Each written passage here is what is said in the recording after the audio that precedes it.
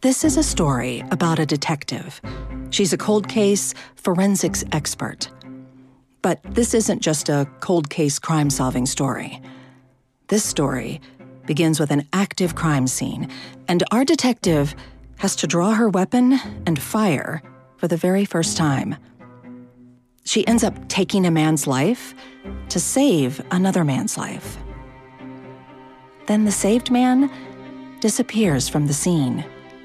And she's drawn to him to try to find answers. What she finds is a very dangerous game.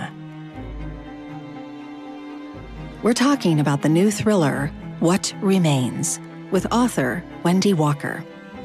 You're going to hear how excited she gets talking about the science of memory and writing about trauma recovery. I love how she balances her research into psychology and backstories for her characters with this urgent, nail-biting suspense. You're also going to hear her thoughts about her narrators, Gabra Zachman and Peter Ganem, who dramatically and subtly deliver the clues in the audiobook for What Remains. That's all coming up on this Desideratum.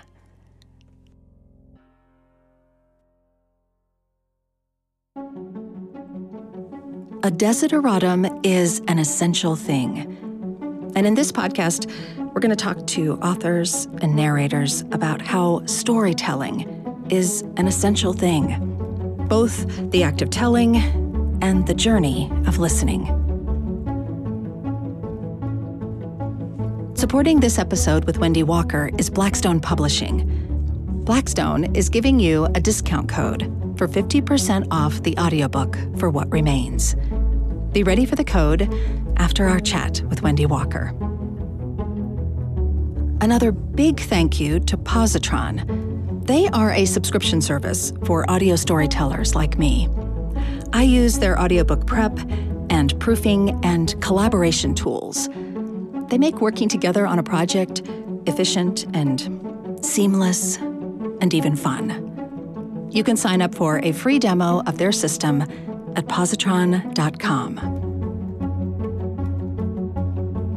The book was actually inspired by a real event that I heard on the news. It was a shooting in Boulder, Colorado. And the piece of news that I heard while I was driving around doing errands were interviews from people who had come out of the store unharmed, but had been inside. And they didn't really know what had gone on, except that there was a shooting.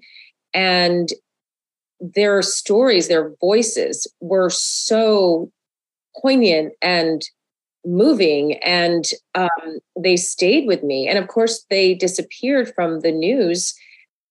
I was left wondering what happens to them. And so I started researching that kind of trauma and the trauma recovery. And that is where the book started. And so that is where the book starts, in that store, because that is the beginning of everything. My vision is sharp and focused as I walk out of the aisle and down the hall toward the cries. I disregard the vacuum cleaners and toilet paper, the floor tiles, and the faces of people. So many people frozen in place, crouched into little balls trying to disappear, as I move through the vast space.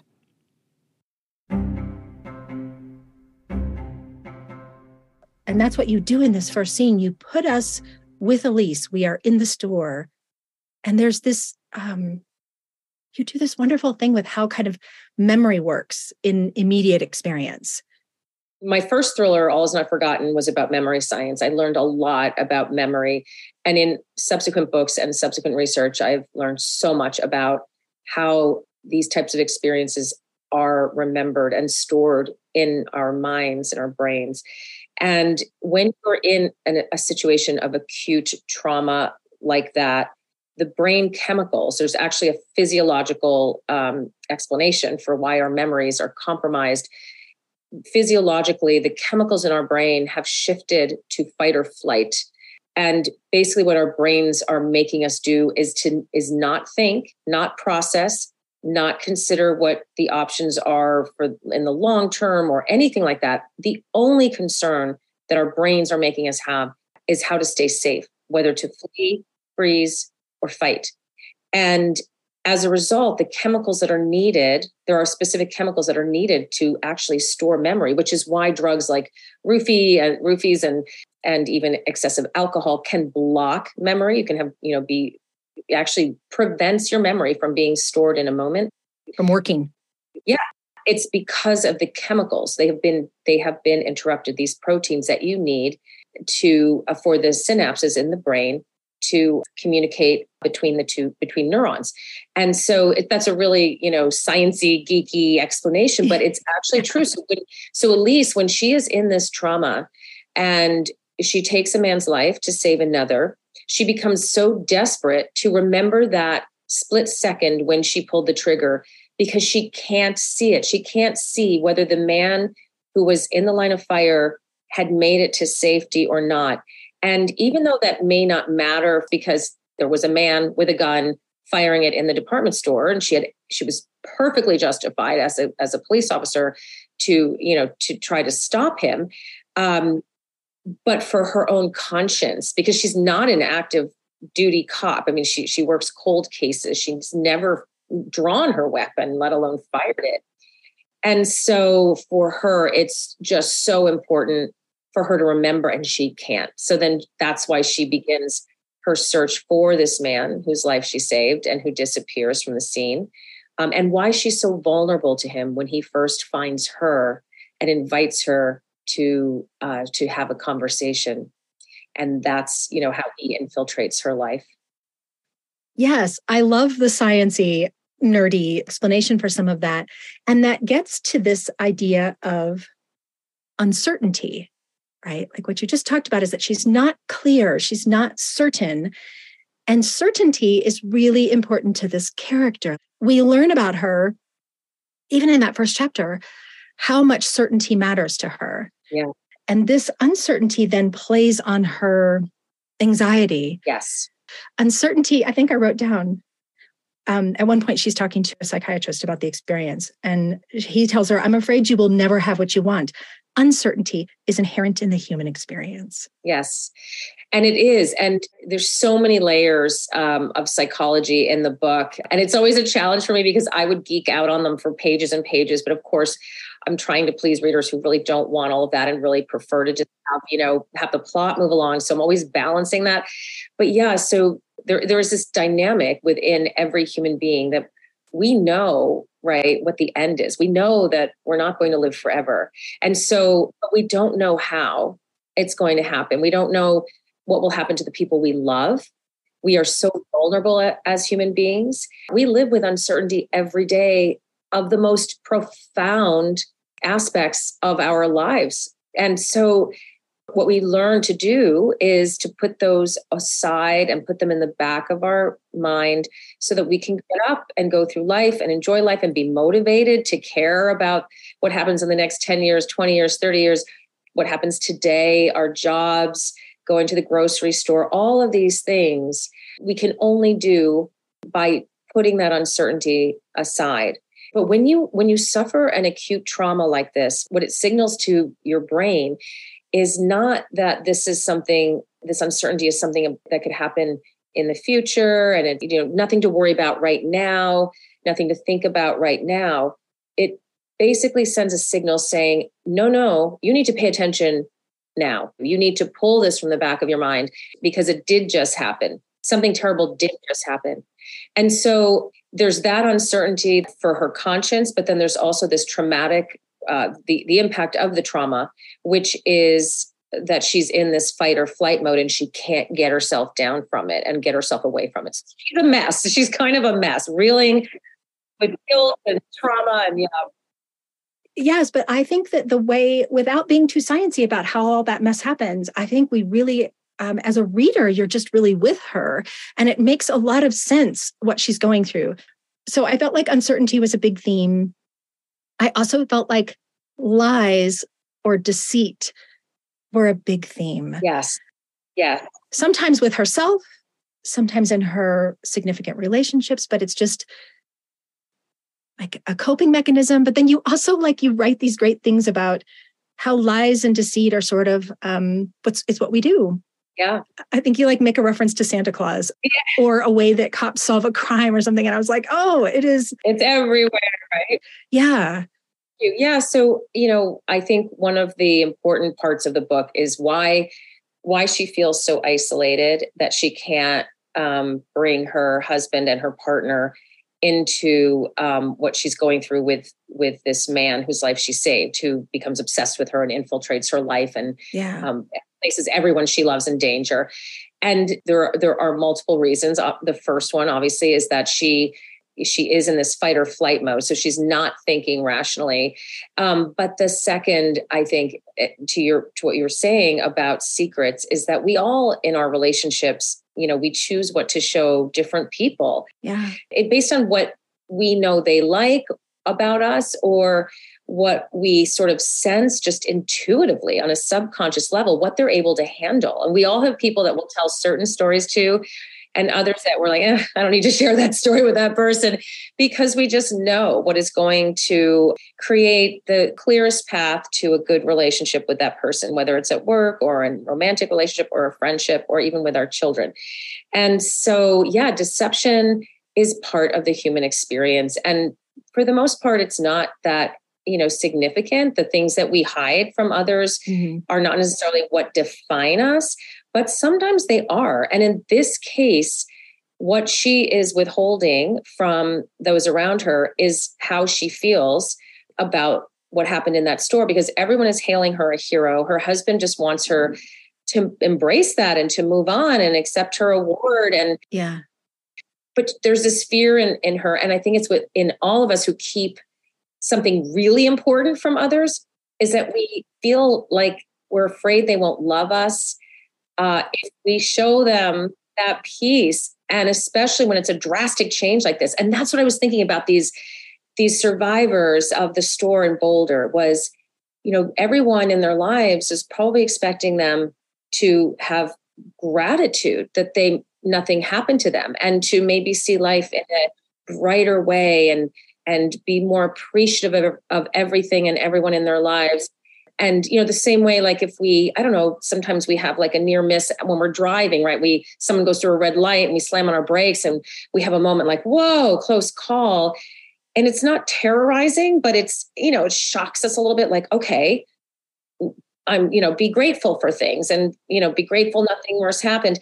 But in this case, it's so profound. It's so shocking that I don't think people can really get to that place of just feeling gratitude and even, more exuberance towards life before they go through all the processing to put that worry back in the back of their minds. Yeah, I love the way you just described that, because really we're talking about she can't see the silver lining because she's deep, deep, deep in the cloud, right? Deep in it. She is in it. She's still in that store, and everyone around her is like, okay, we're moving on. And she is still in that store. She is still feeling what she felt in that store. It has not moved through her. So it's, I really wanted to write about that. And the rest of the story is really a vehicle to explore the impact of trauma. It is, but you touch on so many different things. Even what you just said about how we show different faces to different people in our lives. You have her, she's a cop, and she's a mother, and she's a wife, and she's a partner. We have all of these different roles that we play. And then she becomes a victim. She's also then an assailant. Yes. And I think you're just playing with the complexity of all of those roles that we're all I think that's the part of it that was very relatable, even though we're talking about this enormous thriller story, but it's very, there's a lot of empathy there. Yeah. I mean, I really try very hard in my books to create characters who are compromised or flawed, and to try to build understanding for them, and so that readers will have empathy for them. Maybe they don't really love them or like them or want to go, have a cocktail with them or whatever, but right. But to see what they're going through as something in the human experience that people do go through, and to to have a sort of really be able to relate to it and hopefully find it interesting and it's so engaging that they want to go on this journey with the character. Yeah. And also just, I think it's very thought-provoking. I love any storyline, and it can be within any genre, where ultimately it fosters self-reflection in some way. But yes, because I'm reflecting as I'm writing. I mean, that's really for me, the joy of writing is that I get to do a deep dive into this character and what the character is going through and have these thoughts and feelings. And then I try to put them, into the novel so that I can share that with readers. And that's really for me, what it's about is saying, hey, this is what I noticed about this character who's going through, this experience. Here are my thoughts, and I'm conveying them to you through my character and what she's thinking and feeling.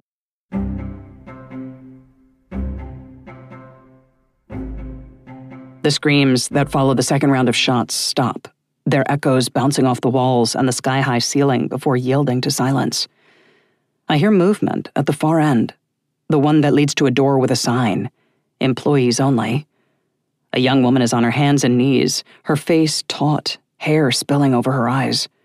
She wears a brown and white uniform. She crawls across the floor, sees me, and stops, leaning back on her heels. She puts her hands in the air and whimpers. I realize then that I am in plain clothes, that I'm holding a gun, that it's pointed in her direction. I release my left hand and pull the edge of my jacket away from my waist so she can see my ID, and she seems to understand. She slowly rises, pointing to the place where the gun fired and the screams echoed, and I nod. Then she swipes a keycard and opens the door. I expect her to slip inside and lock it behind her, but she waits, waving to people I don't see until they emerge from hiding in the aisles on either side of mine. She waits for them to follow, leading them to safety. She waits until there are no more. Not one left behind.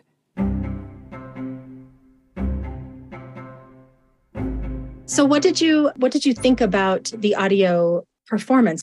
Like when you're writing, do you hear the story or do you read out loud to yourself at all? Like, is the oral storytelling part of you or not? I do sometimes read aloud, not usually. Sometimes I just find myself doing it, but I also write for Audible and I write fully scripted pieces for them. So when I'm writing those, I'm very aware of how it will be read and listened to. When I'm writing a novel, I don't really think about it, to be honest. I think about how it will be consumed on a page or, screen. But they do send me sample voices for people they're considering for the audiobook. And Peter and Gabra were just hands down the right fit for these characters. And Gabra really captures Elise's grittiness. She gets kind of badass in the book and tough. And she's also going through trauma. So she's very, fierce. And that required a certain type of voice and performance quality, I think, to kind of get across the urgency in her voice. That urgency or fierceness. Yeah, I thought she nailed it. I don't know how you did this, but there were a couple of times where I got it. I understood why she was doing what she was doing. And then there were a couple other times I was like, don't do this. Like, don't do that. Yeah. Right. Like, I think you're toying with your reader's emotions a little bit. And the audio version, just that urgency or fierceness. Yeah. I thought she nailed it. Yeah, she was great. And Peter really needed to be, because we don't know, he's narrating this sort of secondary point of view that comes in every few chapters. And we don't know who's speaking, who's telling us that story until the end of the book.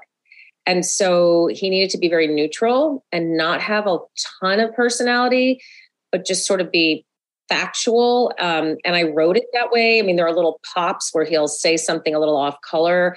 And okay, this is a person with a personality, but it couldn't be too strong because I didn't want people guessing. And I didn't want people that, trying to match the voice with the personalities in the other narration. So yeah, it was really tricky to find the right person for that. I mean, they both did an amazing job. They really did. And it's so funny that you bring that up because that you didn't want people to guess. I remember at the point where I had an idea and I had to go back and read a couple of those and be like, wait, is that? So I don't know how you plotted that out to make that so successful. Oh, it was hard.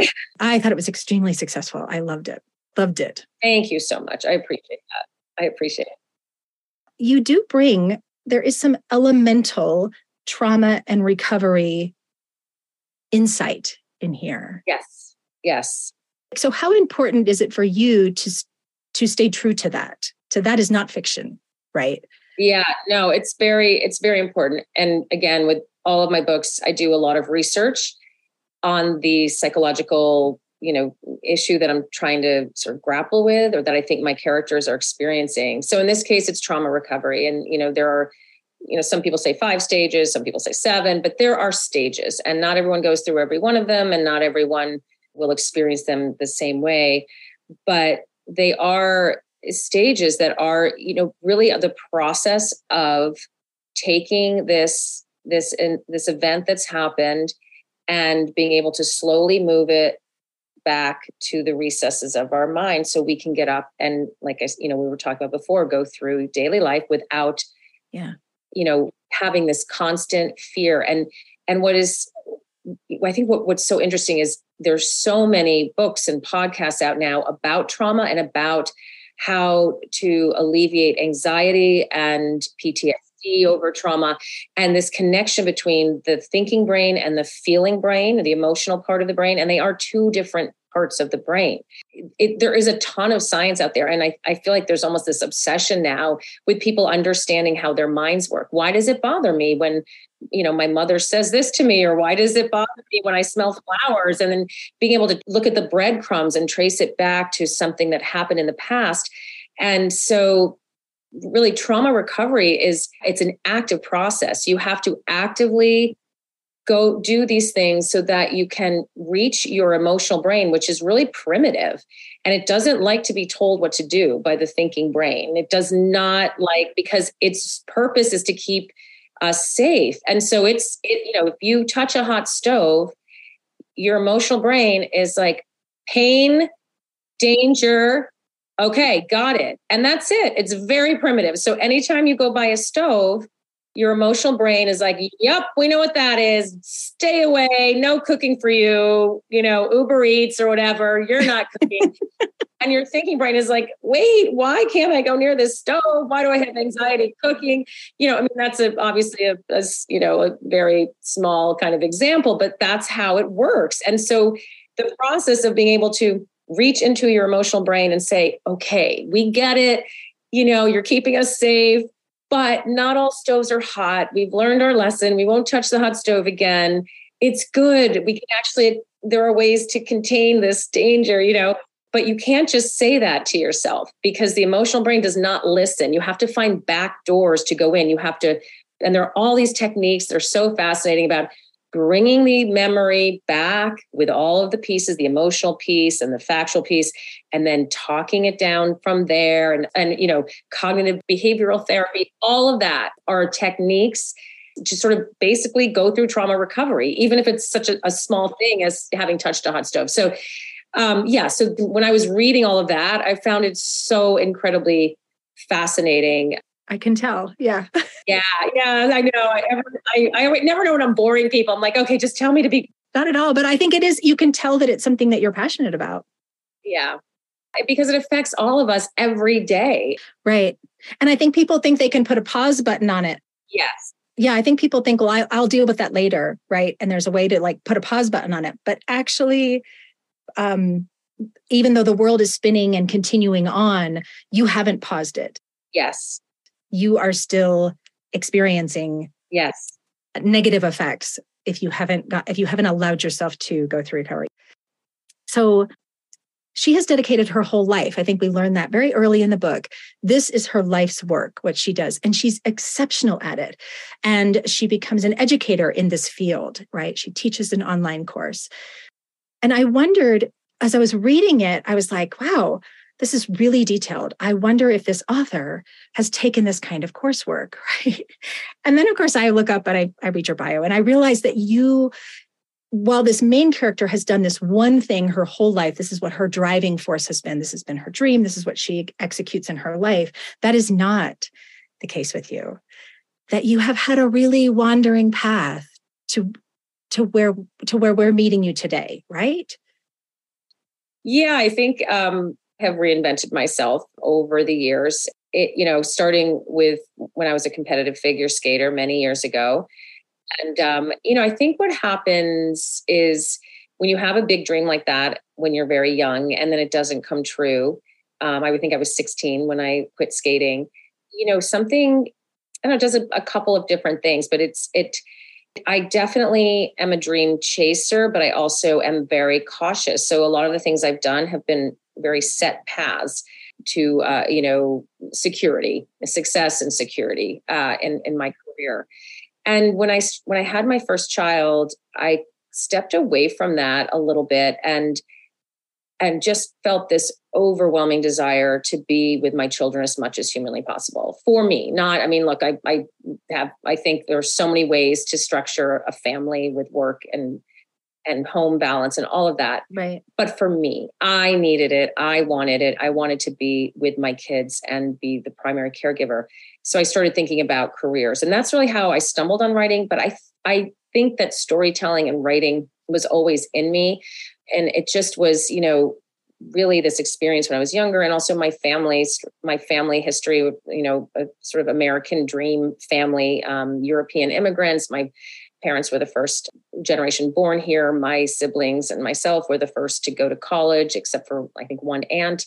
So it was just in us. And nobody said, don't be a writer, but it was just in us, to look for these paths that were more certain.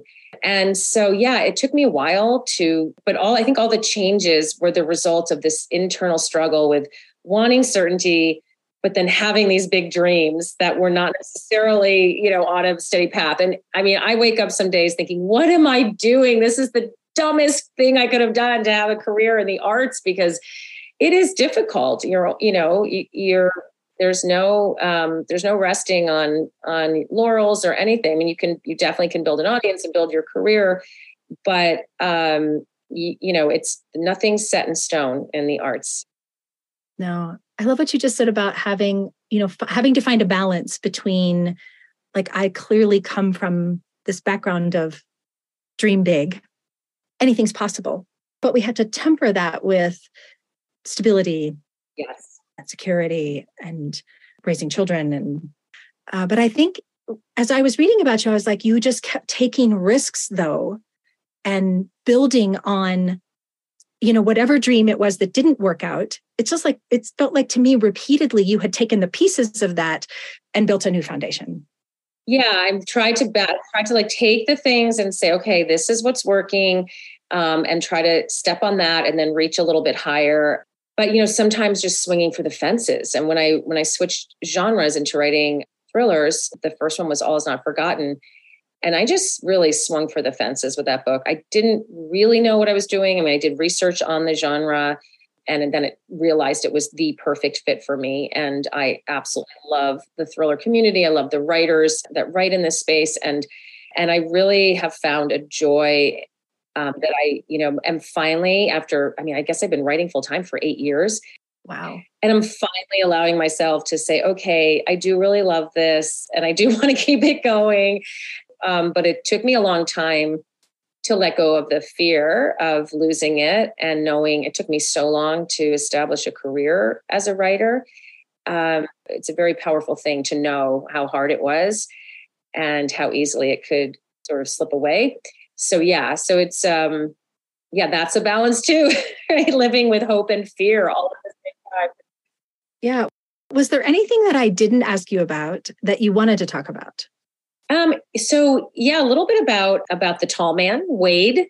And, people sort of ask about his psychology and what happens to him in that store.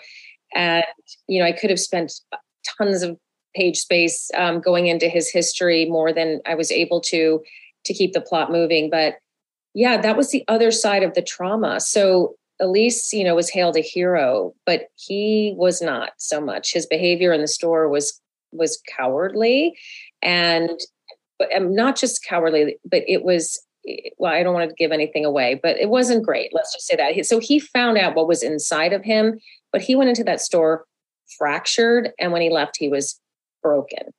And there is a lot of psychology, why, that sort of sociopathic turn that he takes.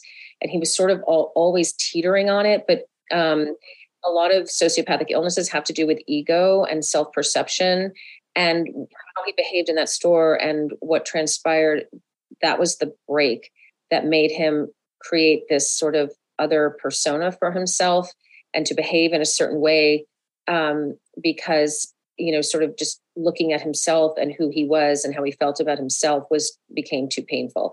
So there's a whole psychology about him. And then the rescue worship as well, which is another phenomenon in a trauma situation like this, which I think is fascinating. And I was only able to brush on it, but that's in there. So if you haven't read it or listened to it, you can watch for this. So, there's as we were talking about how people struggle after a trauma to put it in a place where they can live with it. And one way that people do that is if they are rescued, they can believe that this person who rescued them was meant to be in their lives. Yeah, that intersection was fated. Yes. Fated, and by the universe or God or whatever you believe in.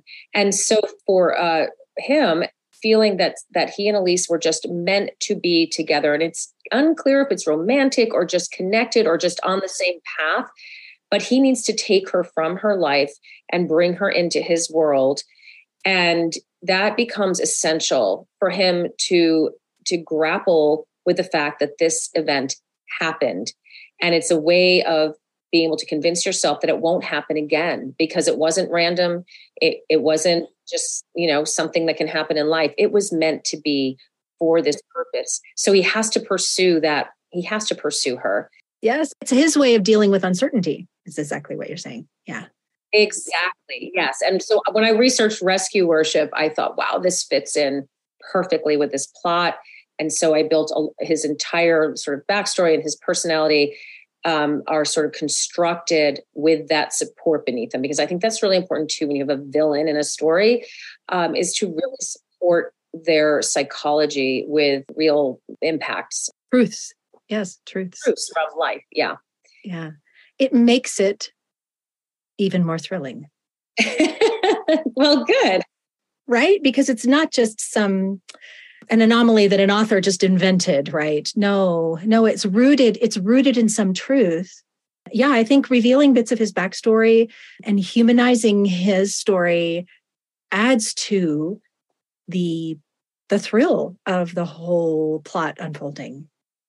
Yeah, I do too. So I'm glad you feel the same way.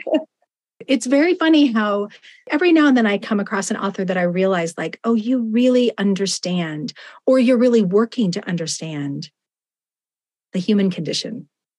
Yes, that is my goal with every book. It's what I'm interested in. It's what I'm interested in writing. And I build plots around that interest to explore these things I want to explore about the human experience. Yeah. I mean, this is not a romance, but there's a lot of elements of that in relationship. Yes, there is. But you have another whole layer of her experience that's happening with her spouse around lies, secrets, betrayal. Yes. And that was another thing that was really important. And, I know for some people it's difficult to like her or accept her choice to stay in a marriage where her husband had this very brief affair. And so, yeah, I actually wasn't planning to make her marriage sort of fractured and glued back together, but I was writing a scene with her and her husband, and I needed it to be tense, and I needed her to feel disconnected from him. And I just, all of a sudden I thought this has to be, and I started writing that into the conversation where he says, well, it's like 4 years ago or something. And I thought, oh, okay, I guess something bad happened. And then I thought, okay, I have to write this in and weave it into the plot. And it becomes essential to the plot, and also understanding why she doesn't turn to him for help, because she doesn't fully trust him. Their bond was broken, and it can't withstand what she is going through now, especially when his reaction is to not see her. So even though she's not necessarily showing him or telling him what's going on in her mind, the fact that, her husband, her most intimate partner in life, can't see it in her eyes, on her face, that they can't feel it is really disconcerting to her. And, if I was able to write more about her, because, if there was more page space, that you could go into how there is resentment when we feel that we're not seen, and when we have to constantly explain ourselves to people that we share a home with, a bed with. It disconnects us. Yeah. Yes. Like, why do I need to explain this to you? He should know her. He should know that she can't live with uncertainty. He should be able to take those few steps back and say, okay, this is probably what's going on in her mind, why she can't sleep, why she's so agitated. And he doesn't. He just keeps saying, what's wrong? He's not present enough. Yeah. Yeah. He's not thinking, and he's not observing her. And it's really, if you think about relationships and the compromises that we all make to be in relationships, because no one person is going to give us everything that we need. And so the question is, what are the most important things? And for her, there are things that she gets from the marriage, and the way that she feels about her husband that have been enough. And, the book sort of leaves it a little, I won't say, but anyway, but yeah, it's definitely tested. And it's definitely not enough for what she's going through. Yes. It gives the reader an understanding for why she's not sharing more with him. It explains her closed behavior in that intimate relationship. And so, yeah, I think it's funny. I think that's like the third or fourth time you've said something about, like, if I had more space on the page and if I had more. I know. Right. Because I think what's really fascinating is that for you, it is a whole person, and everyone connected has also all this other backstory and all this other, like, you have to decide how much of this world your imagination can see you're going to edit down. Yes. To tell the most concise, most compelling story. Yes. And it is always a struggle to balance, the things that I want to include about the characters with the propulsive action that I'm also trying to create. And I recognize that it's a really big ask of a reader that you've thrown into this chaos, and they just want to know what happens. You've created the anxiety in them, and now you're asking them to slow down and hear about a childhood story so they can have more empathy for your character. And that's a big ask in a thriller. Well, I thought I might be the kind of reader that wants I want these little side elements. And that actually draws me further in, doesn't rush me through. Good. Yeah. I want to savor it. I want to live with these characters for longer. I want to be with them and feel what they're feeling, because there's something cathartic about it, right? Being immersed in their emotional turmoil, as well as the circumstances that I've put them in. For me, that's what I love about reading in general. I've been doing this podcast now for like 2 years, and I named the podcast Desideratum, which is a Latin word that means something that's essential. My parents, when I was growing up, had a poem that they hung on the wall called Desiderata, and it was just full of really lovely life lessons. The line that I think I've repeated the most often to my children is, do not compare yourself to others, or you'll become vain or bitter. For always there will be greater and lesser persons than yourself. Yes. But anyway, so when I was thinking about the podcast and what I wanted to contribute to the enormous podcast space, one of the things I wanted to be able to do was to talk to people about what's essential, right? Yes. And so I wanted to ask you, for you, and you can answer as a dreamer, a writer, okay, in any capacity you want. For you, if someone says, what do you think is essential? How do you answer? Oh my gosh. Wow. What is essential? I mean, I guess, for me, when I wake up in the morning, the first thing I do is check on my kids, because they're all young adults and out in the world. So that's through my phone. I'm like, okay, no news is good news. It's first thing that my kids are all right. Yeah. But after that, I think what is essential is being true to who you are. And I've lived in a lot of different careers, and I've lived a lot of different lives in a way. And I feel like now I am living in a place that is my most authentic self. Oh. And, I look at the friendships that I've cultivated. They are really close friendships with people that I can say most things to, hide the least, keep the fewest secrets. Yes, right. Yeah. Be the most yourself, not just a version or a portion. Exactly. And I try to keep it real with my kids. And it's been interesting going from the mom of younger kids, I'm sure you can relate to this, to slowly letting them see pieces of me that I didn't necessarily show them before. Yeah. And a more complex human being than just mom. And it's interesting to build the relationship with them as adults. And again, that's about authenticity. It's just 100% of my joy comes from being in the presence of people where I can be authentic. Yeah. I think it's, the least amount of hiding possible creates happiness. It allows us to really connect. And yeah, I was just thinking about this the other day. I was thinking about, some of the incredible friends I've made in the writing community, and the way that we can reconnect in a split second, even if years have gone by. People I see at conferences, and the people I talk to every day, the joy that I feel when I see something in them that is true and that I can express to them, these things I love about them. And when they do that back and it's real, when I see or hear them say things about me that they appreciate and they're true, and I feel seen and validated, that experience to me is one of the most meaningful experiences that we can have as human beings.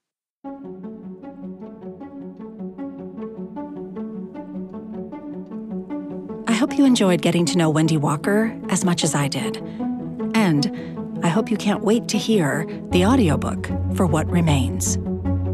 So, as promised, here is the code from Blackstone Publishing for a discounted listen. Go to downpour.com, select the audiobook What Remains by Wendy Walker, click Buy Now, and apply the promo code Blackstone50 for 50% off the audiobook.